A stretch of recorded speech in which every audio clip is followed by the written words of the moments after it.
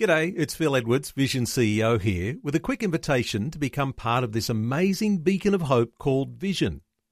Together we can put our love into action to help people of all kinds build or rebuild their lives on the truth of God. Please consider the part you can play during our upcoming Visionathon appeal, remembering that it's your support that makes Vision possible, including this podcast. Audio on demand from Vision Christian Media. We want to finish this race of life well. Ecclesiastes 7:8 says finishing is better than starting. As we all know, victory is determined at the finish line, not at the starting blocks. Today on A New Beginning, Pastor Greg Laurie helps us to keep our eye on the prize. Doesn't matter if you start well. It matters if you finish well. And here's the key. You're looking to Jesus. So I think what we really need right now is we need vision. This is the day when the lost are found. This is the day for a new beginning. Amazing grace, how sweet the sound. Again you hear all the angels are singing.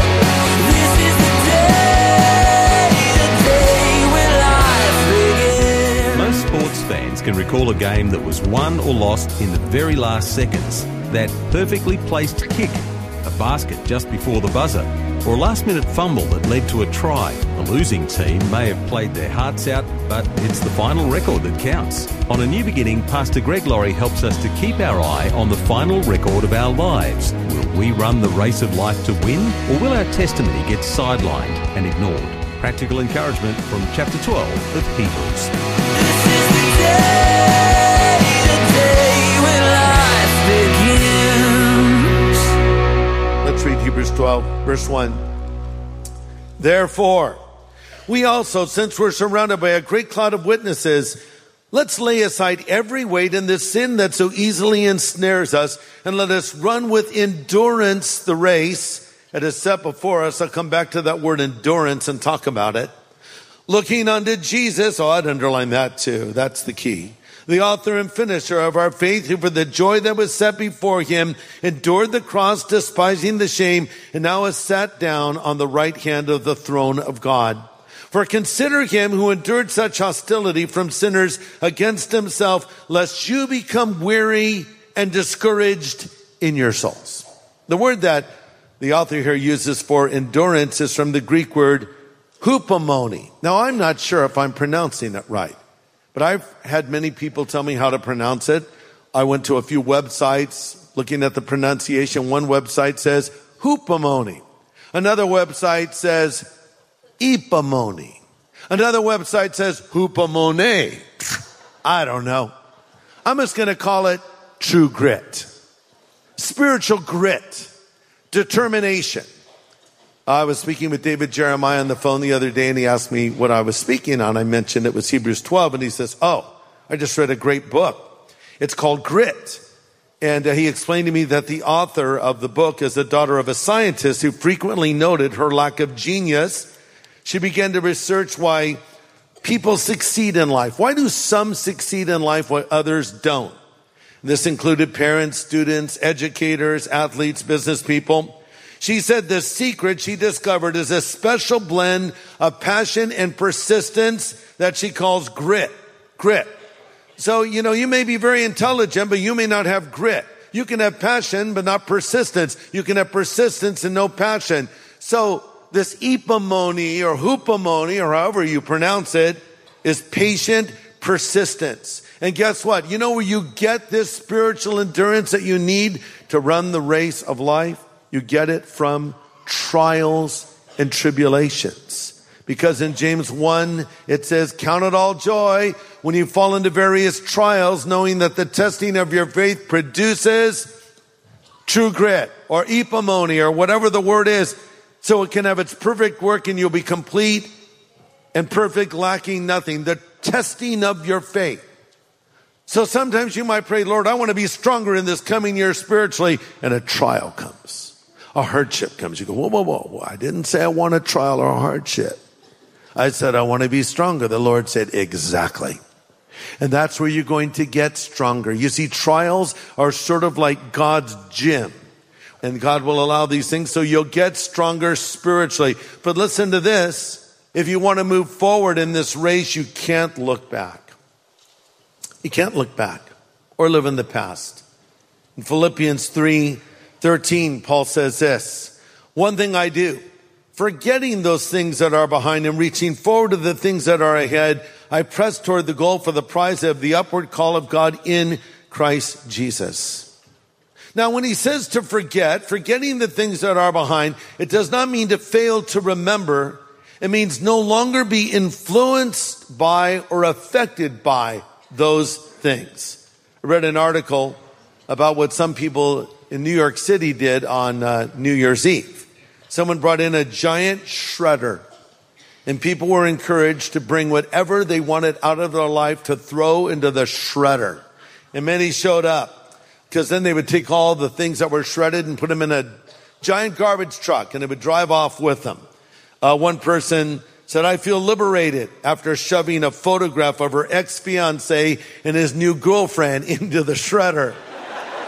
Another lady sees the opportunity to banish 3 unpleasant thoughts: high cholesterol, her high blood pressure, and her bills. Now that's kind of fun, but guess what? Shredding your bills will not make your bills go away, right? So I don't have a big shredder for you today, but I have a great Savior who can help you put your sins behind you instead of having you still controlled by them. It's even better. God says, your sins and iniquities will I remember no more. That does not mean that God is going to have a lapse in memory. It means that he will no longer hold our sin against us. So to forget means we break the power of the past by living for the future. You don't have to be controlled by past failures or sins. One sure way to forget your past is to not repeat your mistakes. Learn from it. Learn from that fall. As I like to say, learn how to fall forward. Which simply means if you stumble, okay, I don't want to do that again. So I'm going to remember that very difficult lesson I just learned. That's why Jesus said, remember Lot's wife. Very simple statement. Remember Lot's wife. Why should I remember Lot's wife? Well, she, along with Lot, was called out of Sodom and Gomorrah. Lord said, leave this wicked city. And what did he tell both of them? Don't look back. And as they were leaving, she looked back. And by the way, that word for looking back in the original language means it was a deliberate, willful stare. Don't look at this. Oh yeah? I'll look at that. And you know, she turned into a pillar of salt. Remember Lot's wife. Don't look back. Jesus said, no man having put his hand to the plow and looking back is fit for the kingdom of God. So forgetting the things that are behind and pressing forward to the things that are before. Well, thanks for joining us today. You're listening to Pastor Greg Laurie from Harvest Ministries in California, USA, and he's offering some important encouragement on running our race for the Lord. It's a message called 2020 Vision, Found and Loved. Let's continue. To run this race of life well and to finish it well, we need to look to Jesus. And by the way, we want to finish this race well. Ecclesiastes 7:8 says, finishing is better than starting. Doesn't matter if you start well. It matters if you finish well. And so we want to finish this race with joy, as Paul said. And here's the key. You're looking to Jesus. So I think what we really need right now is we need vision. Vision for 2020. Number one, we need vision for our own spiritual life. This means committing ourselves to things that matter.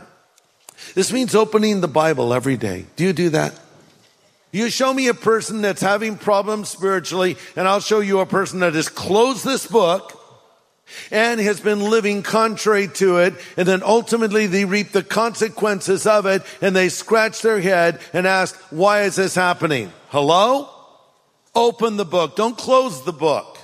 Recommit yourself to the study of Scripture, but also recommit yourself in church. Be an active part of church, not just Sunday morning. Find out areas of need in the church and start serving, because that changes the whole dynamic of attending church, where you have something that you're doing for God's glory. And there's a great joy in helping others. There's a great joy in serving others. And I would encourage you all to ask the Lord to show you what your spiritual gifts are and start developing them and start using them and be involved. You need a vision for your own spiritual life. Secondly, you need a vision for lost people. Set a goal for this year. Say, this year I want to lead 10 people to Christ. What if I don't meet that goal, Greg? What if I only lead 3 people to Christ? That's okay. That's still good. That's better than 0. That's better than no goal. Look for opportunities to start evangelistic conversations. I bet you if you would say today, Lord, I want to lead someone to Christ this year, lead me to do that you will see results. Would you dare to pray a prayer like that? And we need a vision for our nation and our world. And we've set a lofty goal, haven't we? Wanting to see 100,000 people make a profession of faith in the next 2 years or so. Well, Greg, what if you don't reach that goal? What if you only reach 50,000? It's okay. It's all good. So we're going to do what we can. What if we exceed the goal? It's in God's hands. But through our next crusade, Angel Stadium, and then ultimately the LA Stadium in 2021, and then the release of the Jesus Revolution film. It's going to reach thousands and thousands of people all around the world. And that is not an exaggerated statement that I just made. People are going to see it when it goes in the theaters and then beyond. And so that's what we're praying for.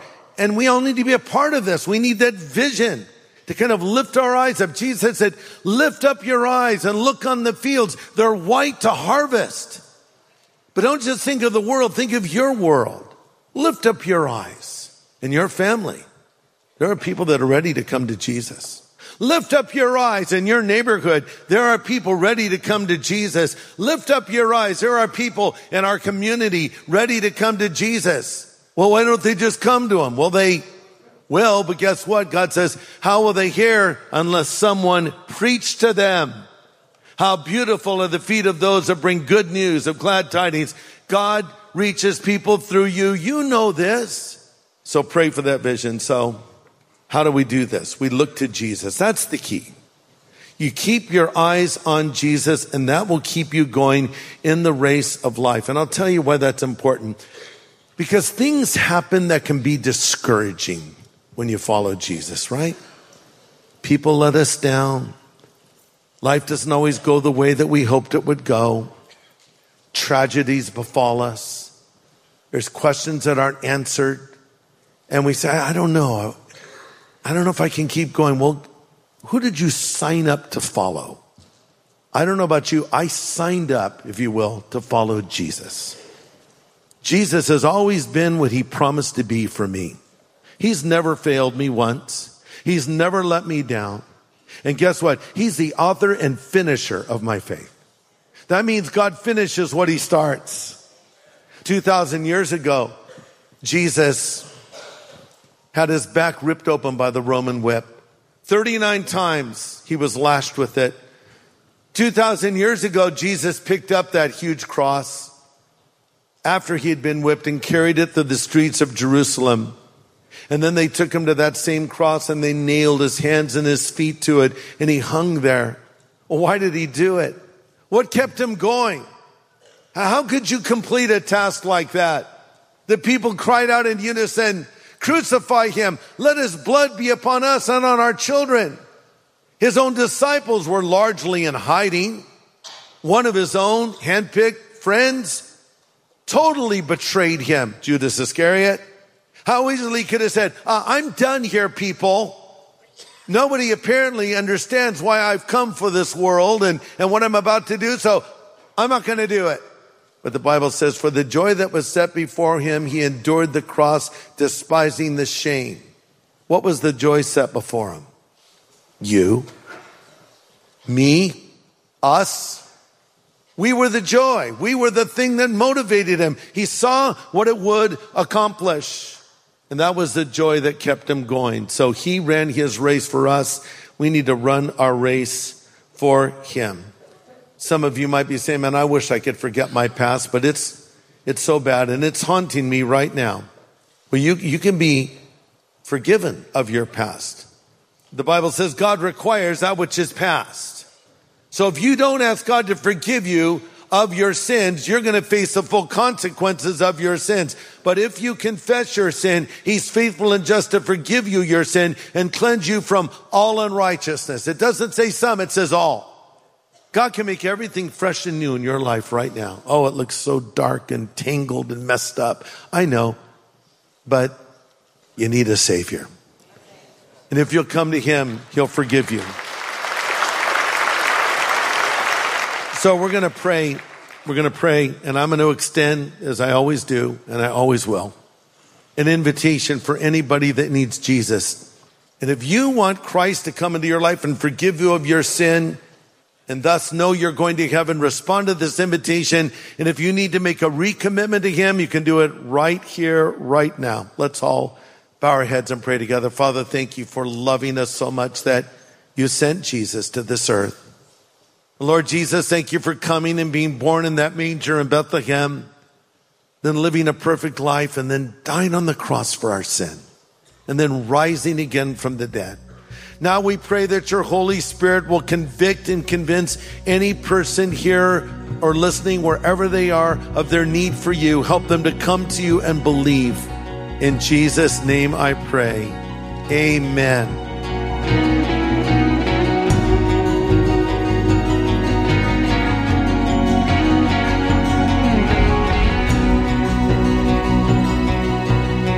Pastor Greg Laurie with an important prayer about coming to the Lord to find forgiveness of sin.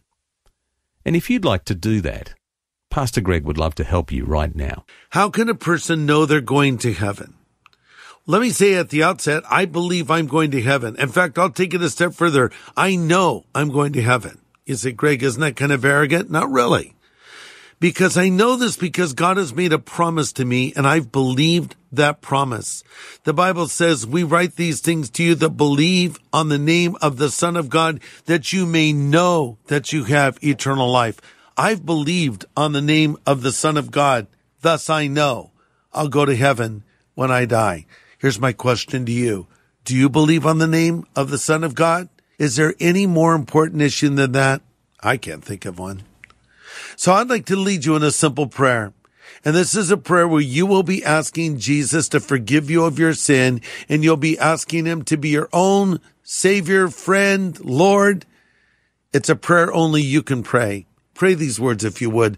Lord Jesus, I know I am a sinner, but I know that you are the Savior who died on the cross for my sin and rose from the dead. Jesus, come into my life. I want to believe in you. I want to follow you. I want this relationship with you.